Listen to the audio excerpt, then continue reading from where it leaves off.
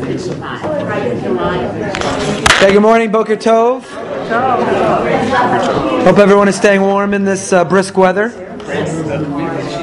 Just a reminder, first of all, we have continue to have a number of fantastic programs coming up. We've had a fantastic series of programs already until now. The Shabbos we have Mort Klein from the Zionist Organization of America, ZOA. Everyone's invited to hear him. And next Tuesday night is Tuesday Night Live. Rabbi Gimpel, who was here, hosts this incredible program. And I think the seats are maybe sold out already. I know they were close. No, they're not. They have 200 seats left. 200 left? Okay. As of a few days ago. I don't know. There's a bus from here, so if you don't have tickets yet, make sure to get them. It's a great, great program taking place in the Broward Theater. It's in the Parker Playhouse. Parker Playhouse. But it's really worthwhile. Make sure you're part of it. It's going to be fantastic. Okay, Parshas Beshalach. Parshas Beshalach. So first of all, help yourself to some coffee or tea, if you like. But we're going to begin with a brief overview of Parshas Beshalach, and then we're going to get in depth in some of the psukim. With is our goal as a text-based class to see the commentaries and to see the text itself. So, in the end of last week's parsha, when we left off, the Jewish people, the final of the makos, of the plagues, had occurred, and Paro was finally ready to see the Jewish people leave. They leave. We have the story of the Korban Pesach, the Paschal sacrifice, which is we don't have time, it's last week's parsha, but the fact that the Jewish people were asked to take a deity of the Egyptians and to slaughter it is not coincidental or insignificant. It's an incredible expression of affirmation or of participation in their own redemption. And then they leave the whole laws of the firstborn. I spoke about last Shabbos, the contrast of the emphasis of our firstborn versus the Egyptian firstborn. The Egyptian firstborn are slaughtered, and in great contradistinction, the Parsha, not randomly, not coincidentally, says, Kadesh li kol b'chor. In contrast, the Jewish firstborn have to be sanctified, have to be consecrated. And I mentioned the interpretation from Rabbi Soloveitchik that in Egypt, this emphasis on the notion of firstborn is not only the physical firstborn, but the metaphysical, the symbolism of the firstborn. In Egyptian culture, the firstborn represented rights and entitlements, represented power, tyranny, ownership of one's siblings, even of one's own mother. And in Jewish culture, the role of the firstborn is very much the opposite. Responsibility, duty, obligation, to take care of the family, to be responsible to the family. And so, when God said the Egyptian firstborn will be slaughtered, and in contradistinction, Kadesh li kol b'chor, Jewish firstborn should be sanctified, what he meant is the triumph of the Jewish notion of firstborn over the Egyptian notion of the firstborn. So not only physically, but metaphysically, and that's also the meaning of when God promised Moshe that B'ni Bechori Yisrael, my children, the Jewish people, are my Bechor. Which I mentioned, that's troubling. What do you mean? Humanity existed before the Jewish people. We may be a favorite child, a chosen child. Even that is not so simple. But it's difficult to argue we're the first child. Humanity existed for many years before the Jewish people were born. So how could God refer, B'ni Bechori Yisrael, that the Jewish people are my Bechor, are my firstborn, are my eldest? Rabbi Soloveitchik said within his paradigm that the notion of Bechor is a model, a symbol of duty, responsibility, and obligation to take care of one's siblings, to take care of the family after the father, to have that responsibility to the home. Then it makes sense, B'ni Bechor Yisrael. God was not saying the Jewish people are my firstborn chronologically. God was saying the Jewish people are my firstborn in terms of responsibility to humanity. Humanity are their siblings. Humanity are God's children in total. But the Jewish people are God's right hand. We have duty, obligation, responsibility, a mandate to be a light unto the nations, to teach the world. And that's what it means, B'ni Bechori Yisrael. That's all last week's Parsha. I just wasn't here last week, so I had to sneak that in. Yeah. That's the whole creation, B'shvil Yisrael? Mm-hmm. Yes. But now you're already getting into Medrash, you're getting into Zohar. The Zohar says, what? First in thought. V'shvil Yisrael shenikra reishis. I understand. That's Rashi. I understand, but that doesn't. So metaphysically, you could explain that when God says the Jewish people are my Bechor, He means I thought of them before I created anyone else. Shabbos, it was good. That's metaphysical. I'm talking about just the text itself. How do you understand the text? B'ni Bechori Yisrael. We're the firstborn. I mean, it's a simple question. God creates all of humanity, then the Jewish people, yet He calls us His firstborn. I understand you're saying, well, He thought of us first. But guess what? If I want to have a son, and I had 6 daughters first, and then I have that son, so theoretically, do I say to the son, you're my firstborn? Because really, I've been wanting to have a boy for a long time. You're my firstborn. No. How will that make the other sisters feel? Well, that wouldn't be Petach Rechem. Right. No. So God, so that's Rabbi Soloveitchik's interpretation is very beautiful. It gives a lot of symbolism and gives a lot of obligation and responsibility to us, to the Jewish people, to understand our role and our place in the world, our responsibility vis-a-vis our siblings, namely the rest of humanity. That's all last week's Parsha. Brings us to this week's Parsha. Beshalach, page 366. So the Jewish people are leaving. Vahi Beshalach Paro es ha'am. We don't have time. I don't want to start in the beginning of the Parsha. Oh, there's so much to say. But Beshalach Paro es ha'am, when Paro sent the nation, it's a very peculiar language. What do you mean Paro sent the nation? Is Paro the one who freed the Jewish people? Did Paro send us? It should be Beshalach Hashem. God sent us. Why Paro? So the commentators explain that Paro came with us. Bishalach means to escort. Why do we have a mitzvah of being malav, of escorting someone from our home? Abraham. That's where we learn it from. That's the prototype, the paradigm. But why? Why do we have a mitzvah, an obligation to escort someone from our home? You can't sit on the couch and say, Sei gesund, be well, close the door on your way out.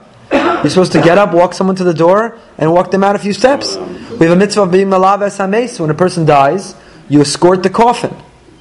That's not a courtesy issue. That person doesn't know. No, they don't know. They're staying away from the metaphysical. But why do we have an obligation to escort, to be malava? So Lubavitcher Rebbe of blessed memory explained that the notion of escorting is the notion of building a bond, is drawing a bridge. The notion of escorting is saying, I want to savor the relationship. When you take leave of me, I want you to remember me and I want to remember you. So when you escort someone, what you're saying is, we're not going to abruptly end this contact, this meeting, this rendezvous, but we're going to savor. There's going to be a residual effect. I want to continue to draw from the relationship, even after we're no longer physically present with one another. And so I have an obligation, after you visit my home, to escort you out, to send that message. To malav es hames, when you escort somebody who dies, you are sending that message, not only to the deceased, kavod hames, but as, or more importantly, to ourselves. I want to continue this relationship. I want to continue to draw from the virtue, from the values, from the inspiration of this, the ideals of this individual. So, vahi bishalach paro es ha'am, the term bishalach really means not to send, but to escort, to take someone out. So what does it mean? Paro sent out the nation. So the Medrash is very negative. And the Medrash says that the Jews may have left Egypt, but Egypt didn't leave the Jews. Bishalach Paro means that the Jews took Paro with them.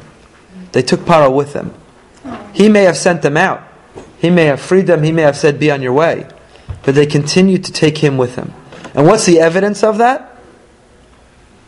The whole rest of the Parsha. The whole rest of the Parsha.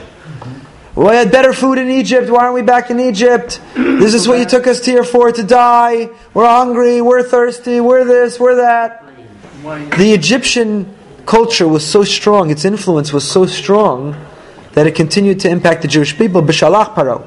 They took him with them. That's why Vayihi. Vayihi is Lashon Voy. It's Lashon, it's a negative connotation. Every time you see the term Vayihi in the Torah, in Tanakh, Vayihi implies something negative. So what do you mean Vayihi B'Shalach Paro? It's the greatest thing. After hundreds of years, they were emancipated, they're freed, liberty. What do you mean Vayihi? What's the terrible thing? The terrible thing was B'Shalach Paro. They allowed Paro to escort them. They allowed his ideals, his values, his influence to continue to escort them. And that's why God couldn't allow them to journey on the path that was too close to Egypt. Why? Because they still were tempted by. They still had a piece of Egypt in them. There's so much more to talk about on that, but that's not our purpose for today. So the route from Israel, here they're traveling. Moshe takes Yosef's bones because he had made a promise. The Jewish people had made a promise to Yosef. They were not going to leave him in Egypt. So Moshe takes Yosef's bones, and they travel, and the Torah gives us a little bit of the journey, of the itinerary. And the Torah then tells us that a pillar of a cloud led them during the day, a pillar of fire at night. They had this divine protection and security. That living in the desert, they didn't need a security force, they didn't need a police force, they didn't need a military. They had the ultimate security, that of God. So why couldn't they go the short way? Why couldn't they go the short way? That's a good question, except I think that gives the answer. They couldn't go the short way not because of fear of an external enemy. but fear of internal desire to return to Egypt. There was an addictive nature. They were addicted to Egyptian culture. And when you try to break someone of their addiction, it's very challenging. So God understood, ki karovu. They're still too close to it. It was bishalach paro. They allowed the paro mentality to escort them. They're too close. You can't take an alcoholic back into a bar to get a glass of water. Ki karovu, it's too close. So it wasn't an external enemy that threatened them because they had the pillar of the cloud, they had the fire. It was the internal enemy that was a challenge to them. Paro has a change of heart. He pursues the Jewish people. Bnei Yisrael panic. God reassures them. And then, of course, the famous pasuk on page 370. This is all just for the overview. We have not yet begun. We haven't started yet. But this is one of my favorite pasukim in the Torah. When God tells Moshe, Ma titzak elai, what are you doing? What are you doing davening? What are you doing davening? Daber b'nei Yisrael v'yiso. Speak to the Jewish people and go. What's the meaning of that? Davening, I thought, has this incredible existential value. Davening is, we can move mountains. Davening is a potent force. Davening can transform HaKadosh Baruch Hu's the divine will. What do you mean God turns to the Jewish people? The image is incredible. They're stuck between the proverbial rock and hard place. The Egyptians pursuing them in the rear. The sea sitting in front of them, right in front of them. Nowhere to turn to. And what do? Well, we would hope anyone with years of Jewish education would do. They open their Tehillim, they daven. And what does God say? What are you doing? Get moving. Close your sitter. Stop davening. Start walking. Start walking. We could talk an hour just on this pasuk, but we won't.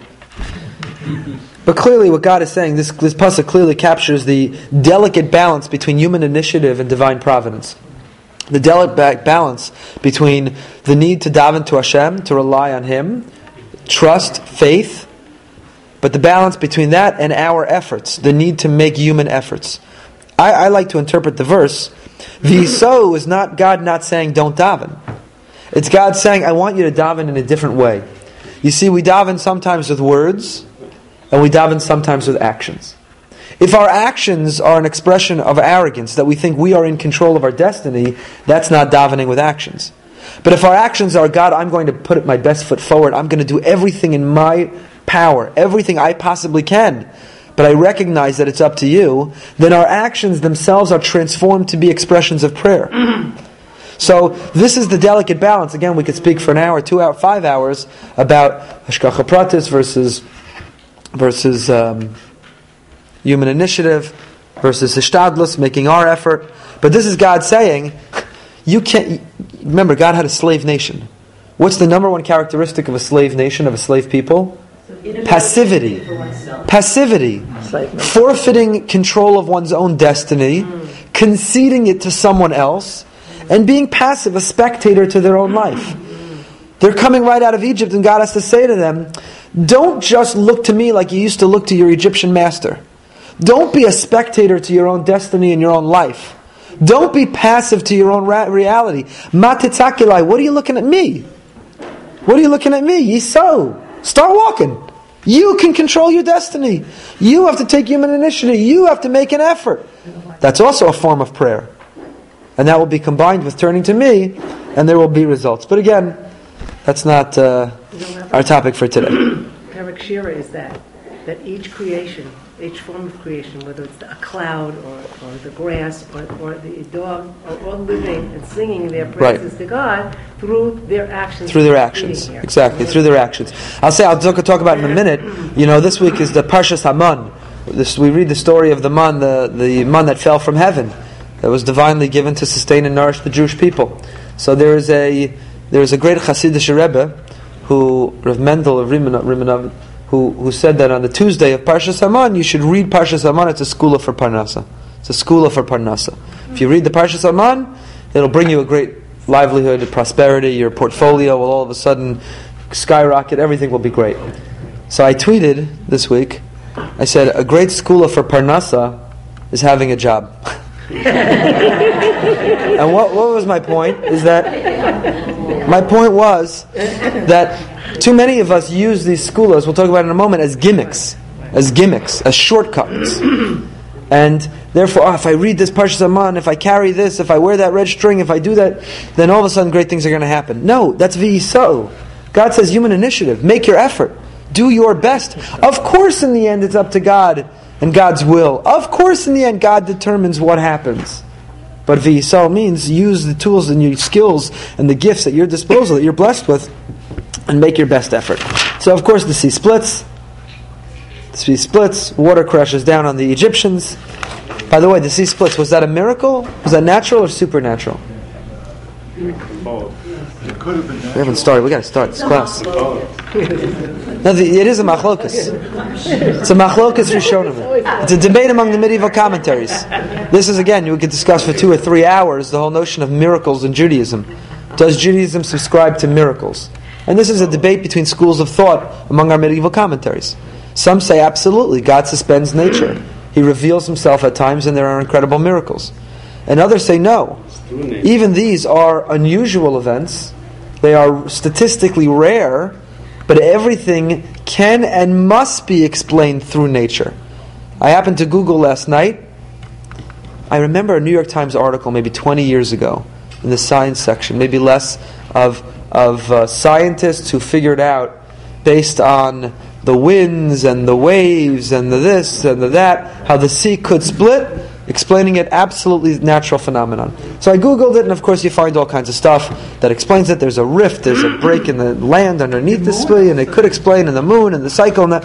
And so let me ask you a question. If you read an article or a scientist were to come and to eloquently and articulately assert, compellingly, that the sea splitting was a natural event, you have to understand that night, that day, the wind was going, the moon was this, the wind was that, the waves were this, the thing was that, the earthquake was that, the tornado that, and the sea split. And the sea split. Would that, one second, would that shatter our faith or reinforce it? Reinforce it. That it should have happened exactly as it was needed. General MacArthur at Incheon, there was this natural phenomenon. It only happened very rarely. I forgot what it was, but somehow it made it possible to do the landing and everything. It was very rare. Because he knew it, he could do it. But right. It was still, Okay, so again, I'm just giving you a lot of things that we're not spending time on today. 'Cause we have to start this class. But my point is, there's a great debate. The Ramban, the Rambam, there's schools of thought who all weigh in on this important issue. The Ibn Ezra, Rabbeinu Bachya, on this issue of how we view when the Torah describes supernatural events. Are we to assume there was a suspension of the rules of nature, and indeed it was a revealed miracle? Or are we to assume, no, this could easily be explained through the natural order, and that's okay? Now, I happen to tend to the second. I like the second. Because, you see, everything that happens has to be explainable according to the rules of nature. For the following reason. Because if it were impossible to explain within our natural world, it would be irrefutable evidence of God's existence. And there cannot be irrefutable evidence of God's existence, because if there was, there would not be free will. And if there was not free will, there would be no purpose to life. The very purpose of our existence is predicated on free will. We make choices, the choices define us. Without free wills, if we were pre-programmed robots with no alternatives, there would be no purpose to our lives, there would be no purpose to existence, there would be no purpose to Torah, which is all about a manual for how to make the right choices, which presume that you have choice, that you have free will. So we live in a world in which God must be concealed, by definition. By definition. And if there were events that we are supposed to believe in our history that are inexplainable, incomprehensible according to the rules of nature and science, then that would mean that it's irrefutable God exists. And if it's irrefutable, if you can't deny that God exists, then you have no free will. If you can't challenge, irrefutable means you can't argue with. It's one position. So therefore, it to me, it's very compelling. It resonates with me, the argument that everything that seemed supernatural that was explained, you could go through each of the 10 plagues. You go through the splitting of the sea, has to be explainable according to the rules of nature. Now, by the way, as you were just saying, just because it's explainable according to the rules of nature, does that mean that it's nature alone that had the timing for the sea to split right as the Jewish people approached it with the Egyptians behind them? Or the 10 plagues, even if each of them were explainable according to the rules of nature, is it statistically significantly likely that the 10 would happen in the close succession, all in the same place at the same time, in the context of a Jewish people trying to be free, with an individual Moshe warning that they're about to happen? So again, yes, it's overwhelmingly compelling that there is a divine coordinator to it, but there has to be that sliver of possibility of explaining it according to the rules of nature in order to be able to preserve God's concealment, which is a necessary prerequisite to the meaning of our life so that we can have free will. Okay, but we're not talking about this either How today. come it hasn't happened again? What? Also, can be explainable in the natural order. Even the Mefarshim themselves right there try to... first of all, we have eclipses and we have all kinds of things that in the natural order that can make it... you can explain it. But we have to start the class because it's getting really late. Yeah. It says that Hashem says to Moshe Rabbeinu, tell the children to go forth. Right. And then he says, lift up your staff. He doesn't say lift up your staff, split the sea, and then tell them to go forth. Yeah. Which highlights what you're saying. So the water crashes down on the Egyptians. Even that, what should be our reaction? It's another, I'm giving you a list of topics we're not talking about. Got to keep you coming back. But what should be our reaction to the downfall of our enemies? This is the proof text for this conversation. Should be happiness, but So of course there's a distinction between the people who themselves are saved and the spectators. God is critical of His angels. You're not allowed to sing Shira. My creation is drowning. I don't care how evil they are. They're my creation. He doesn't criticize the people themselves who sing. If you are saved, you have a right, you're entitled to sing. But if you're a spectator to it, an observer to it, then you are not entitled, because after all, it's God's creatures. So what should be our reaction? I spoke about this at a drasha on Pesach, during the Intifada, when our boys would go into, soldiers would go in, and you'd hear language from people, let them kill them all, level them all, take them all out, who cares how many civilians die?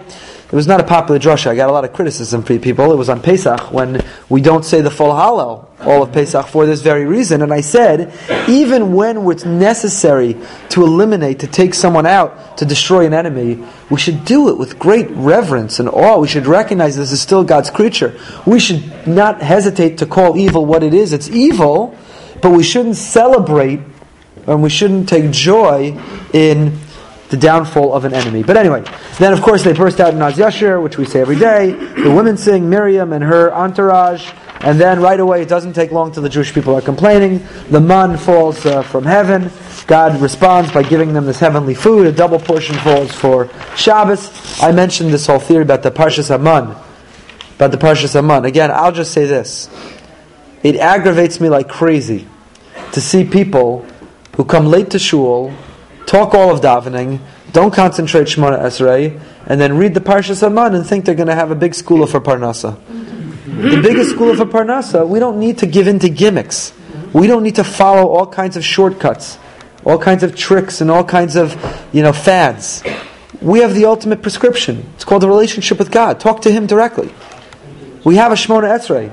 So people neglect what we have and turn instead, they say Pitam HaKtoros on a klaf. They talk all davening, and then on their way out the door, leaving early, they're saying Pitam HaKtoros from a klaf.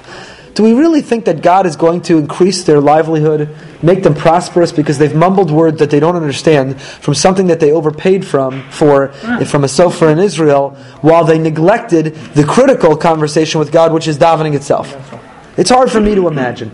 So when I see all these emails and blogs going around, remind everyone to say Parshas Haman on Tuesday because it's the school for Parnasa, this is a big week and everyone's having problems with Parnasa, I'd rather send a daily email that says, remember to have Kavanah during Shemona Esrei. Remember to concentrate in davening and not talk in davening and do an act of chesed. Remember to call out to God for His help. Because we shouldn't skip over the gifts that were given and given to these fads. Okay, preparation of Shabbos. Shabbos is different. People journey from the wilderness. Again, they're thirsty. God gives them the water from a rock. Not the episode of the water from a rock, a different episode. And it brings us to the topic I want to talk about for our class today, which is Amalek. The story of Amalek. That is the Parshas Haman. Right. This week's Parsha has Parshas Haman and Parshas Haman. Oh, that's very funny. Very nice, Moshe Leib.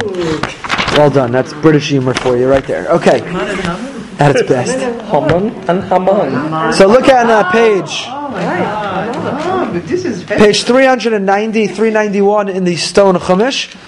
And for those following in a Mikros Gedolos, which is preferable, it's Perek Yud Zayin, chapter 17, Pasuk Zayin. We're going to start from verse 7. Perek Yud Zayin, chapter 17, verse Zayin, verse 7. I'm going to start from 7. 7.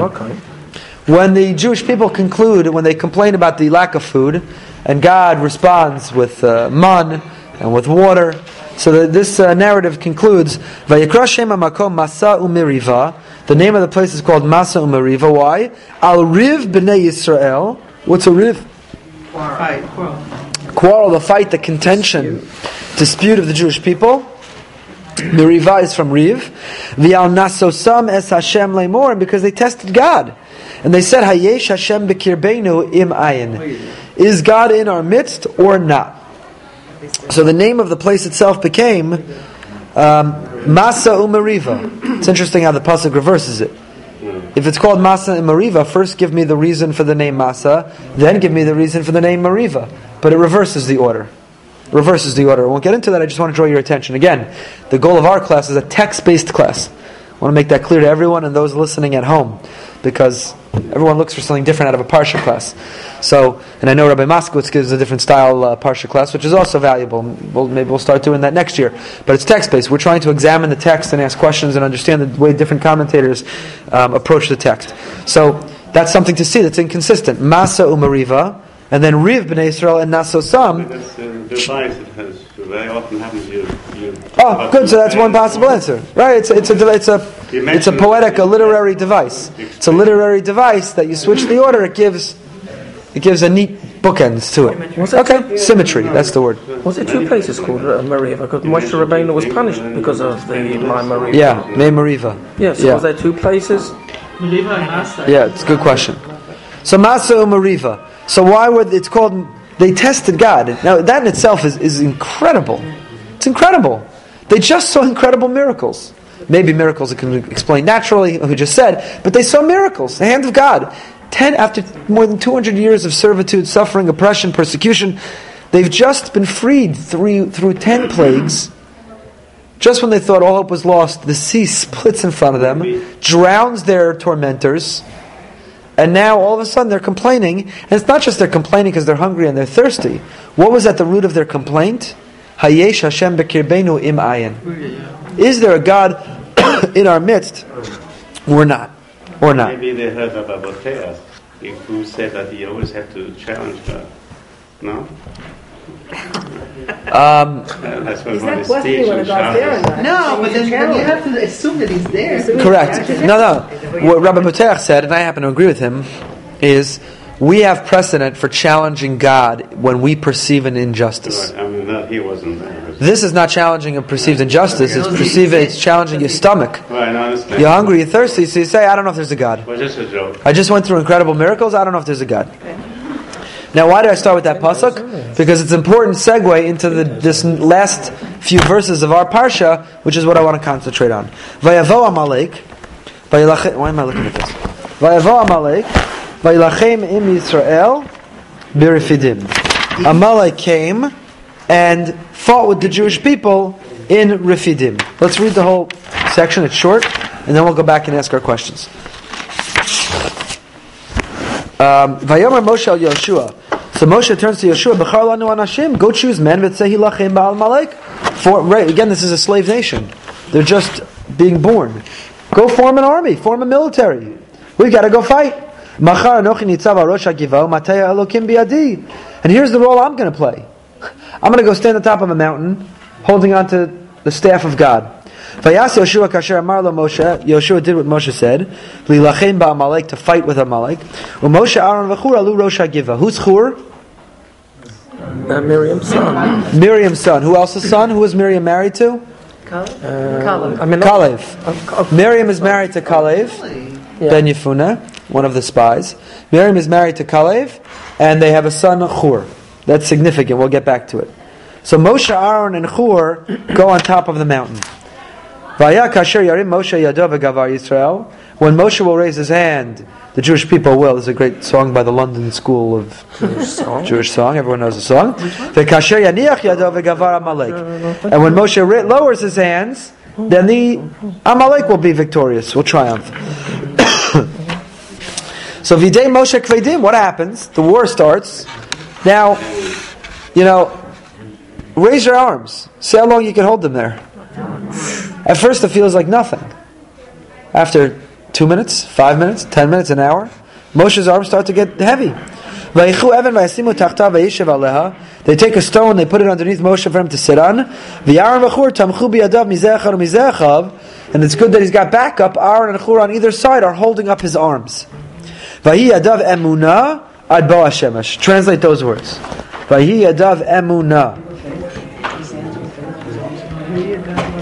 His hands in faithful prayer until sunset. It doesn't say prayer. Sarah's right. It says, Vihi yadav emunah. His hands were faithful until sunset. Oh, in a shadow. Shadow? What? Yeah, in Tanakh, when he uses the term Bo HaShemesh, it's like a euphemism. It means sunset. So, the hands are held until sunset. Vayachalosh Yoshua es Amalek ve'asamo lefi charav. Translate that. No. Weakened. Correct. Now was specific. We did not defeat Amalek. Yeshua was not successful in defeating Amalek. He weakened Amalek. Vayomar Hashem Moshe k'sov zo zikaron b'sefer. God says, I want to memorialize this. Write it in the book. What book? Okay, v'sim be'oznei Yeshua, and place it in the ears of Joshua. Not the book, that would hurt. But talk about this in the ears of Yeshua. Ki macho emcha ez zecher Amalek mitachas hashamayim. Why? Put it in the ears of Moshe and write it in a book? Because I'm going to surely erase the memory of Amalek. From where? Where does the memory of Amalek live? Where's Tachas Hashemayim? Under the heavens. Vayiven Moshe Mizbeach. Moshe built a Mizbeach. Vayikra Shema Hashem Nisi. And he gives it a name. God is my miracle. Vayomer ki yad Hashem al kes yam milchama l'Hashem ba'Amalek midor dor. The hand of God is on the throne of God. The hand is on the throne of God. Hashem maintains a war against Amalek. When? From generation to generation. Okay, this is a kind of What is the ambiguous story. What exactly is going on here? I have a million questions. Let me hear yours. Yes. Well, how comes we were scared? We couldn't go out of Egypt the normal route because we were scared we'd come across the Pelishtim and we'd have to fight war. Right? But here we don't seem to be scared that we're having to go to war. Well, we don't have a choice here. Here Amalek approaches us. Vayavo Amalek. Vayavo Amalek vayilachem Yisrael. So we didn't have a choice. We had to respond. What are your questions? Any text-based questions? I have a question about the Adav Emunah. Yeah. Okay, so that's clearly a phrase which we don't. It's very, if difficult phrase. What does that mean? Vayihi yadav emunah, and his hands were emunah. Okenos defined it as something else. His hands were faithful. Okay, well, it's an unusual expression. We're going to have to get into it. But Okenos translated is like a shadow. Unklus. Okay. Okay. Right. Yes. We get this translation, hands in faithful prayer, and stereotypically we think of prayer as hands together, but his hands are apart. Right. And isn't that how the Kohanim blessed? Yes. Okay, so we'll get back to that phrase. We'll try to explain that phrase. What does Moshe call Yoshua, his loyal servant? What does he call him? It's not a trick question. Vayomer Moshe El. Where? In verse 9, Pasuk Tes. Yeshua. El Yoshua. Why does that bother you? Anything bother you about that? You don't need the What? The elders not necessary. Lama b'chal lanu. About the name itself. Yeah. He's Hosea at this point. What do you mean? We're going to read later the story of the Meraglim, the spies, how he was Hosea bin Nun, and before that mission he was given an extra letter to his name. So why is Moshe already calling him Yoshua? Why is the Torah referring to him as Yoshua when he has not yet been given that name? Let's go back even further. Vayavo Amalek. Anything bother you about that term, Vayavo? Out of nowhere. It's in contrast. Yeah, where they come from? No, because they had said, Hayesh Hashem b'kirveinu, So to sort of punish them. Oh, don't give an answer yet, but what's the question? What bothers you? Vayavo is an unusual term. Usually when the Torah describes a war with an enemy, what does it say? Vayetzei, so-and-so. An enemy went out to go attack us. Why here does it say Vayavo? Instead of, it should have said Vayetzei Amalek lehilachem im Yisrael. Amalek went out to wage battle with the Jewish people. What do you mean Vayavo Amalek? They came to wage battle. Oh, hold your answers. Hold the answers. So Vayavo is a question. Is there significance to this place of Refidim? Why does it give us the name of where the battle is? Refidim. Moshe calls Yoshua, choose men, fight with Amalek. Why is Moshe going on top of a mountain? It's kind of a strange place for the general, for the commander-in-chief to be. And what's the significance of his hands? What's the significance of Moshe, Aaron, and Hur? Why do you need three? It's usually Moshe and Aaron. Who's Hur? Where did he come from? What do the hands have an impact? You raise hands, you win a war. You lower the hands, you lose a war. Encourage the Hamon Am to... Okay, everyone's giving answers. Hold the answers. And why are we, when it says write this episode, Ksov Zos Zikaron B'Sefer, write it in a book. Anyone have a copy of the book? What book? Which book was Moshe to write about this story, about this episode in? And furthermore, Moshe Mizbeach. Moshe builds an altar to memorialize this experience. Why memorialize this experience? Why this experience? Of all experiences. He didn't memorialize the 10 plagues. He didn't memorialize the splitting of the sea. He didn't build a Mizbeach after seeing these other things. What is it about this experience that Moshe responds by building a Mizbeach? And I will say moreover, you build a Mizbeach when you weren't even victorious? Vayachalosh Yoshua es Amalek. Amalek weakened. Yoshua weakened Amalek. He didn't destroy them. And by the way, by that same token, I'll just say, the beginning of next week's Parsha, Yisro, Moshe's father-in-law, Vayishma Yisro heard something that made him come to join the Jewish people. Mashmu Hashama Uba, Gemara and Zvachim asked, what did he hear? And the Gemara and Zvachim records a three-way debate what he heard. What did he hear that made him come? Miracles. Did he hear the splitting of the sea? Did he hear about the war with Amalek? Or did he hear about the receiving of the Torah at Har Sinai? So that's a big debate, the Gemara and Zvachim. What is it that Yisro heard? But let me ask you a question. Let's say, according to the opinion Yisro heard about this war with Amalek, what impressed him about the war with Amalek? They didn't win. He heard about the war with Amalek and he said, I got to join that people? Why would he be running to join a people that didn't even win a war? Go join Amalek. Join the side that held out. Vayachalosh, he weakened him, but he didn't win. So what's the significance of Vayachalosh, of having weakened him? Why is it Amalek? He doesn't say he's going to kill Amalek. He's going to. What's the significance of Excellent. Good. And what does it mean that God says, I'm going to destroy the memory of Amalek? Destroy Amalek. What do you mean, Zecher? What was the question? So I didn't hear. She's saying, why is it Zecher Amalek? Why is God bent on destroying the memory of Amalek? Destroy Amalek himself. He talks about it, he's going to fight with you door to door, so it's going to be contradictory. And why is God obsessed? Why is, Amalek is this perpetual enemy, door to door. He is keeps revisiting us. Yes? Engages Elie Wiesel. That's all he talks about. Remember, forget. Right. Remember, forget. It's a philosophical memory. Right. Right. The whole idea that you got to remember to forget. Right. Okay. Good. It's crazy. Good. So those are answers already, and I'll ask you a final question. A final question is, why mitachas hashamayim? No other enemy of ours do we describe as trying to eliminate or be victorious of. Where? Under the heaven. What do you mean under the heaven? What does that mean? You're going to eliminate the memory of Amalek under the heavens, but above the heavens they're going to continue to remember him? In space, NASA will remember Amalek, but we down here will forget. What's this mitachas hashamayim? It's a kind of peculiar expression. So these are a series of many, many questions. Many, many questions, and I want to try to examine them together with you. We've got 15 minutes. We got 15 minutes, okay. And now we begin. 16. And why is the verse before Amalek never really answered? Okay. Why is it right on the heels? Good. So all of this is by way of introduction. Now we start the class. Pasuk, look at Rashi. Rashi on Pasuk Ches. Vayavo Amalek. Samach parsha zu lemikra zeh lomar tamid ani beinechem umezuman lechol tzarchechem v'atem omrim hayesh Hashem b'kirbeinu emayin chayechem she'akel above noshech eschem v'atem tzoakim li v'teidu heichan ani. God said, why is this connected to the previous pasuk?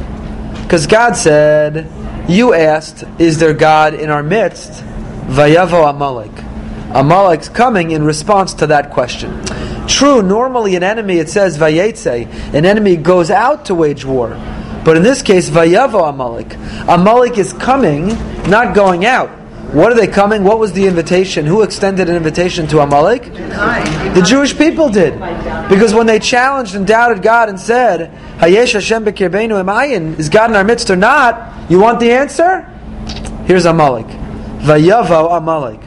Mashal Adam Shirkiv Beno Akisvo V'Yatz Derech. It's a parable of a person who puts their child on their shoulders and goes out. So the kid says to the father, look, there's $1 on the floor. Can you pick it up? So the father picks it up, gives it to the kid. The second time and the third time. Says, Abba. And then they're still walking and the kid sees a friend and he says, have you seen my father?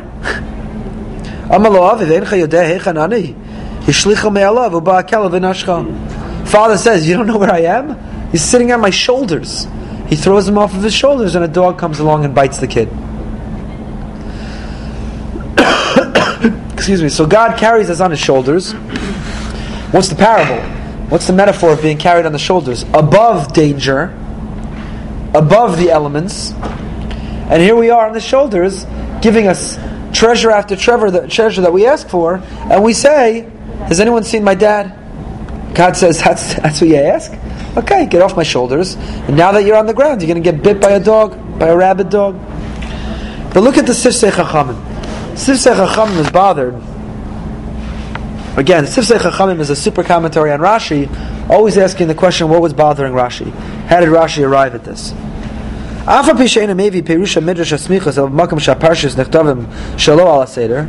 Rashi normally only will talk about the juxtaposition of sections of the narrative if they're out of order. Rashi doesn't normally ask, why is this section after this section? Sifsei Chachamim is teaching us something about Rashi's methodology. Rashi only asks, why is it in this order, when there's a reason to believe it's out of order. And if that's the case, why is Rashi making any comments here? It's not out of order. So the criteria to Gur Aryeh, Sifsei Chachamim quotes the Gur Aryeh. Who wrote the Gur Aryeh? Maharal of Prague, Rav Yehuda Lowy of Prague. He wrote it as a super commentary on Rashi. So the Kashle Dahavale Lemechta Vayetze Amalek. So why is Rashi commenting if it's out of character for him? He normally comments only when it's out of order. Here it's in order. So why is he speaking to the juxtaposition of the verses? So the Maharal explains, because it should have said Vayetze Amalek.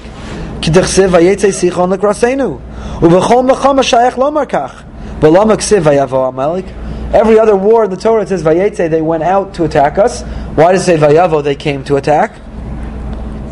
So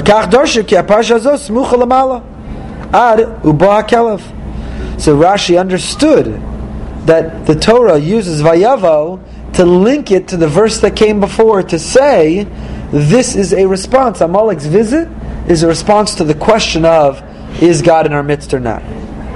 So Rashi was compelled to explain Smichas HaPsukim, the juxtaposition of the verses, even though they're not out of order, which is out of character for Rashi, because of the question of Vayetze versus Vayava. V'medaktik b'divrei chachamim yimtza ki lo davar reik hu rak mimenu. Fine. So that was point number one. The Seforno, Rav Avadia Seforno says, Vayavo Amalek, what were they coming, what were they responding to? L'kol meriva v'tzimaon. Ka'amra v'yata ayef v'yageya. Seforno is looking at it in a much more practical sense. Not a metaphysical, spiritual war, but practically. Amalek heard, this new people that just got out of Egypt, that God performed all these miracles for, I just read on the internet that they're complaining already. They're thirsty, they're hungry. So what did Amalek say? Now's my time to strike. They're thirsty, they're hungry. And indeed, that's what the Torah describes.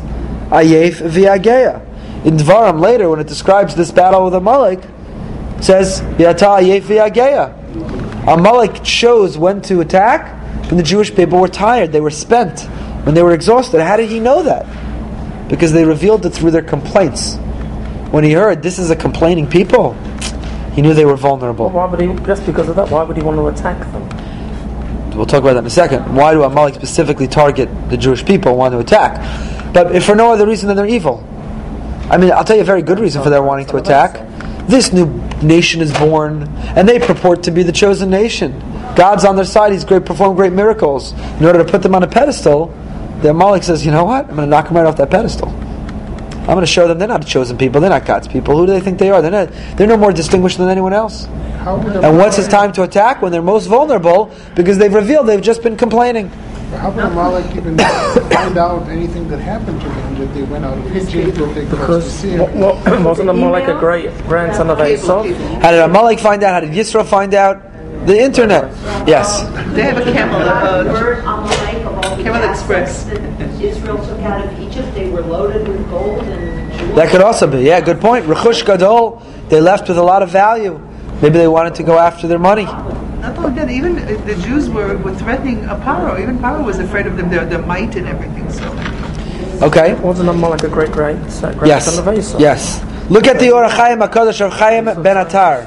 We're going to run out of time, and there was so much to talk about here. But look at the Or HaChaim. The Or HaChaim says, again, so I just want to show you three different interpretations of why the word Vayava. So I'm trying to show you that when you have an unusual word in the text, commentators are equally bothered by it, and they're trying to understand the link from what came before. So for Rashi, the link is, you just complained and asked, is God here? So God's going to show you, you took for granted when I was here, I'm going to show you what it's like when I step aside. The Sforno says, no, that's not what it's about. But Amalek, they came to attack. Why? Because you just finished complaining, you're hungry and you're tired. You revealed to your enemy that you're vulnerable. Your enemy took advantage. They came and they attacked. The Or HaChaim has a different interpretation, which is consistent with the Or HaChaim's methodology, with his approach. Or HaChaim is based in Kabbalah and mysticism. So he writes, L'hiyoshin isatzlu b'Torah, shenim shelo l'mayim, u'le'ish, t'chsiv halo kod divrei ka'ish, v'lo nisaske b'machamte shel Torah, l'zeh enisham b'tzimaon keneged b'chinas hamayim, u've'ish ha'machama shel Amalek. Why did Amalek attack? Because when you said, I'm thirsty, water is a great symbol in Judaism. Gemara in Tainus, Daf Zayin says that water is the symbol of Torah. Water is a metaphor for Torah. Water flows, we can't live without water. Water nourishes and sustains. Water, the great story of Rabbi Akiva, that a drop of water dripping on a rock, the hardest substance, can penetrate and break the rock. Water is used metaphorically over and over again for Torah. So the Chaim says when they said they were thirsty, it wasn't about water. They were lazy. They neglected their Torah study. They were abandoning the Torah values.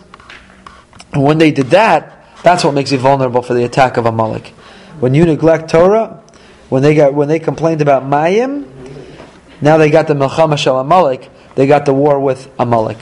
So again, you just see Rashi, the Sforno, the Or HaChaim, all approach it in different ways. But let's keep going, let's look at some of our other questions. B'char lanu, the Torah said, Moshe says to Yeshua, choose men. Who are these men? First of all, Rashi makes a great point. Li v'lach hishvou lo. Moshe said, choose lanu. Moshe could have said, Bechar anashim. Nobody asked this question of the text. Moshe could have said, Bechar anashim, choose men. Why does he say, Bechar lanu? Choose for us. Who's us? Moshe, you're the leader. Who's Yeshua? He's a lowly apprentice. So Rashi picks up on this. And he says, you see, when Moshe elevated Yeshua by saying us, Mikan amru chachamim yehi kavod talmidecha chaviv alecha kishalcha. You should honor your student as you do yourself. Seek your student's honor as you seek your own honor. Ukavod chavercha kemor rabcha minayin, shnema vayamar Aaron Moshe bi Adoni. V'alo Aaron gadol me'echav haya v'osa es chaver kerabo. Mor rabcha kemor shamayim minayin. Rashi goes on and on about these teachings, but the theme of all the teachings is we should never feel above. We should never feel holier than. We should never feel more distinguished than someone else. We should seek to make someone else feel good, that I'm not any different, we're on the same level. Look what Moshe did so in such a nuanced way. B'char lanu anashim. He says, Yoshua, do me a favor. Go choose for us men. What do you mean us? You're the general. You're the commander-in-chief. You're sending him on this mission. What do you mean choose for us? But by doing that, he elevated Yoshua's stature and showed him great honor. Lesson in mentoring. Lesson in mentoring, absolutely. Maybe that's why I call him Yoshua. Lesson in mentoring. That's why I call him Yoshua there, to emphasize his point. Oh, maybe, we'll see in a moment. B'char lanu anashim, who are the men that he is to go get? Giborim v'yirei chet shetei zchusa misayam. Davachar b'char lanu anashim sheyodin levato kshafim v'shebnei amalek mechashvim. Go choose men of distinction who have fear of sin. What? I mean, could you imagine the Israeli army puts out a call? We have a tough war we're about to fight. We need really righteous people. We need really smart Torah learners. We need people who have the most kavanah in davening. That's B'char lanu anashim, yechidim, distinguished men. That's what is it about this war that needs those type of men? What is it about this war that needs those type of men? A philosophical war more than not just okay, good. So we'll see that in a moment. So look at the Ramban. The Ramban, Nachman, is Vayomer Moshe Yeshua. He picked up on the point I mentioned earlier. Nira mikan ki Moshe miyom hayos lefanav hayakor oso Yoshua. It seems that Moshe called Yoshua Yehoshua with the Yud from the time they first met. V'chein kasav vayishma Yoshua es kol ha'am. Later we see that Yoshua hears the voice of the people with the breaking of the tablets. V'akasav shamer binyam raglam vayikra Moshe l'Oshe benun Yehoshua in the Mivarishona Yedaber. Hodienu ki zeh Oshe benun asher bachra maraglam hu asher kara Moshe Yoshua. Later, when it says Yoshua was given a yud added to his name, it is not meant to say that it happened then. It's in that context revealing to us that long ago Moshe gave the name when he first met Yehoshua, changed the name from Hosea to Yehoshua long ago. Okay, so that's the first point that the Ramban makes.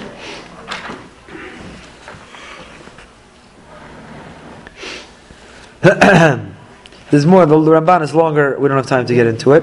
But I just wanted to draw your attention to that comment of the Ramban about the name. And again, it's just the sensitivity to the text. The Ramban was bothered by that question. How many of us have ever been bothered by that? If it's only changed later from Moshe to Yoshua, why here is Moshe calling him Yoshua? And therefore the Ramban develops his theory as to why.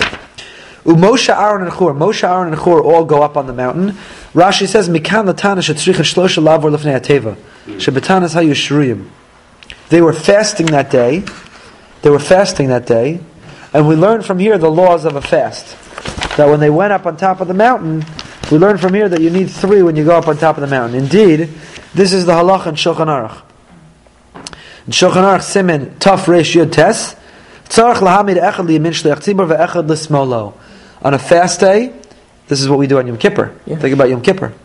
A person stands to the right and to the left. He's flagged by people, the shliach tzibur. The one leading the davening is flagged and flanked by somebody at each side. We don't do it here. Why? What? We don't do it. I tried. Yeah, we do. We instituted it. Yeah, I learned it from Tinek. We tried to institute it here. I think we do it. Maybe not in the back minyan. And the Mishnah Berurah on that Siman and Shulchan Aruch says, where do we learn that from? We learn it from here. That on a fast day like Yom Kippur, when the Jewish people have great needs and are praying for victory against a different enemy, so we are flanked on either side. Okay, that's another. Who is this Chur? Rashi himself tells us, Benashal Miriam Haya, the Kalev Bala. Chur is the son of Miriam, and Kalev is her husband. Okay, let's keep going. Yes? I must have missed it. How do we know Moshe's fasting today? We don't know. We have a tradition. It wasn't from the verses themselves. It wasn't from the verses themselves. Now, I had all these things, but I'm just trying to narrow it down. What is this reference? When the war is over, place it in the ears of Yoshua. So the Or Chaim says, why didn't it say, place this in the ears of all of the Jewish people? I would think, if it's an important message, worthy of recording in a book, whatever the book may be, I would think it should be placed in the ears of all the Jewish people. Why is Yehoshua singled out as put this in the ears of Yehoshua? So the Or Chaim says, Kilatzad shero Yeshua otzema ka'asas Amalek v'tokvo lo haya bo koach lasos bo kilyon ela shechlishim levad v'yesh belibo shetzadik eich lo as Hashem masheroi lasos b'rosh hazeh. Yeshua had the risk of being the most disheartened. He led the charge, he led the battle, and yet he was only able to weaken. He wasn't able to be victorious. So why would God allow His people to only be weakened, not to be victorious? Why would He allow this Russia, this evil, wicked Amalek to triumph? L'zeh ba Hashem lahafig tzinaso v'tziva l'Moshe lemor lo ba'azna perish ki adavar hu lahashiv lama shebeliv Yeshua v'amar ki lo yedag al davar machal emcha. This was God's way of reassuring Yeshua. He says to Moshe, go whisper in Yeshua's ear, I will eliminate the memory of Amalek. Don't worry. Don't feel frustrated that you weren't fully victorious. I'm going to take care of it. But again you see, the Or Chaim was bothered, was sensitive to the text, was bothered. Why only Yeshua? Why not whisper it to everybody? So there's many more comments I wanted to draw out here. There's Ramban, the Baal Tur Midor Dor says God will fight Amalek in every generation, but Gematria Liyemei HaMashiach. Dor is the same gematria as Leimei HaMashiach. Until Mashiach comes, we will be fighting this war with Amalek. But I want to end, not with any of the commentaries inside, but just sharing with you a thought outside. So who is this Amalek? What is the supernatural? We didn't answer most of our questions. Why are righteous people fighting this war? Why is it? It's Milchama, by the way. I didn't ask. Here's another question. The Milchama is La Shem. The last verse. Vayamar ki yad al keska. Milchama La Shem ba'Amalek. Why Milchama Lashem? What do you mean it's a war for God? God is infinite. God is omnipotent. Why do we have to fight His wars? What is it Milchama Lashem? Why the Lamed? It's a Milchama. It's a Milchama Ba'Amalek. It's a war with Amalek. Why Milchama Lashem? Yes? The war between good and evil. Oh, okay. So what's going on here? Why did Moshe memorialize it? What did Yisro hear about it that he was so impressed with? What's going on? So in order to understand this, you have to really see not only this section, you have to see the story of Amalek that appears in Dvarim, which is the parsha we read in Kisei Tzei, on Parsha Zachor, Shabbos Zachor. Before Purim, we read this. Of course, we read it the parsha itself then as well. It's Parsha Zachor. And the Torah there, when it's describing, remember what Amalek did to you when you were leaving Egypt, right now. And the Torah describes Amalek. What did they do to us? It's chapter 25, if you want to look at it inside. Asher korcha baderech. It's in Dvarim. Asher korcha baderech. Translate Asher korcha baderech. This is Amalek's guilt. You know what Amalek did wrong? What Amalek did to you? What they did was Asher korcha baderech. Translate Asher korcha. So Rashi there in Dvarim gives three explanations of what Asher Karcha could mean. Excuse me. The first is Lashon Mikra. Karcha comes from Lashon Mikra. What's Mikra? Happenstance. Happenstance. Chance. Or, a very popular word among teenagers today, random. Teenagers like to say that's so random. It's random. It's a very popular word for teenagers. I think that's a very dangerous word. Because what I'm about to talk about is that word is the word that's the bumper sticker of Amalek. That word random is the motto of Amalek. It defines Amalek. Asher Karcha Baderech, Rashi quotes two other explanations. Kar could come from kor, which means cold. You were on fire. You were passionate about God. And they came out and put out your fire. Amalek came and cooled you off. They cooled you off. You religiously were not as excited as you were. And the last possibility is Lashon Keri, V'tumah. They made you impure. They contaminated you with impurity. But it's that first explanation of Rashi, Asher Karcha Baderech. They made you cold.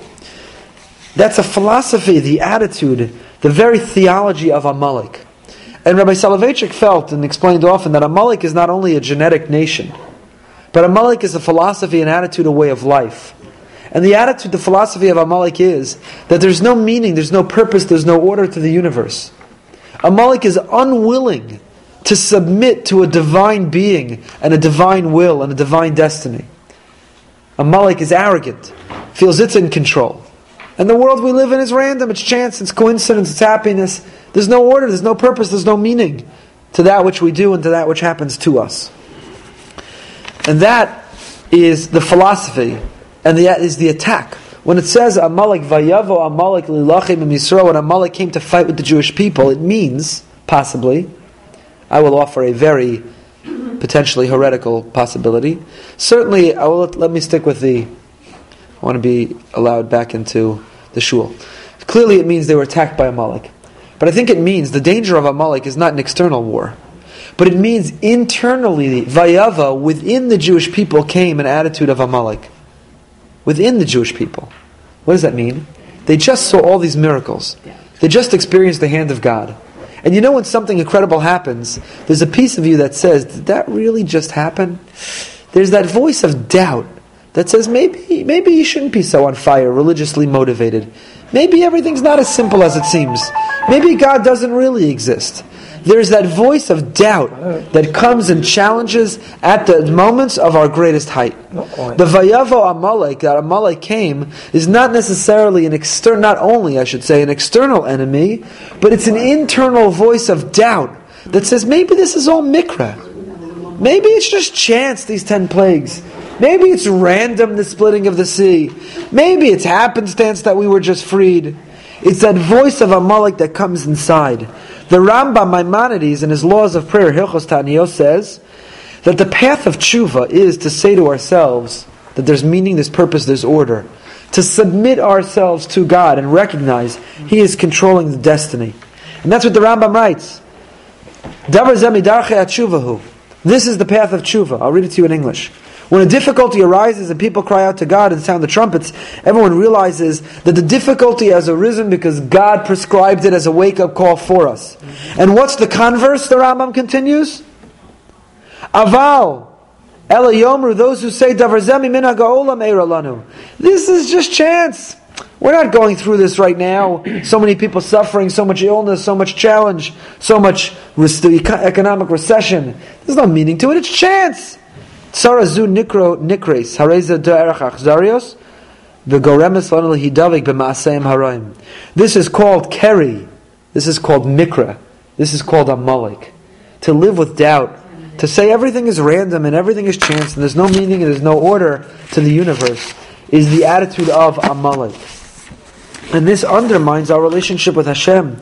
It undermines our very understanding or submission to divine providence in our lives. The Ramban, Rabbeinu Bechaya, we don't have time now, I spoke about it Shabbos Shuvah 2 years ago, both talk about God interacts with us directly proportional to the invitation we extend to Him. When we see His hand in our life, God wants to take better care of us. And when we deny God's existence and we think everything's random, God says, you're on your own. You're subject to the elements. Good luck. You're on your own. So what's really happening in this passage, and what can answer all of our questions, is not only the external battle, but the internal battle, the battle with doubt, the battle of what I would describe as illusion versus reality. Remember the movie The Matrix? Anyone see the movie The Matrix? So this world we live in is an illusion. We think we're in control. We think it makes sense. We think there are explanations. But there is a reality that we're only a matrix. And God, the divine hand, the divine programmer, is the one who's in control. And that's why God says, I need to I will erase the memory of Amalek. Where?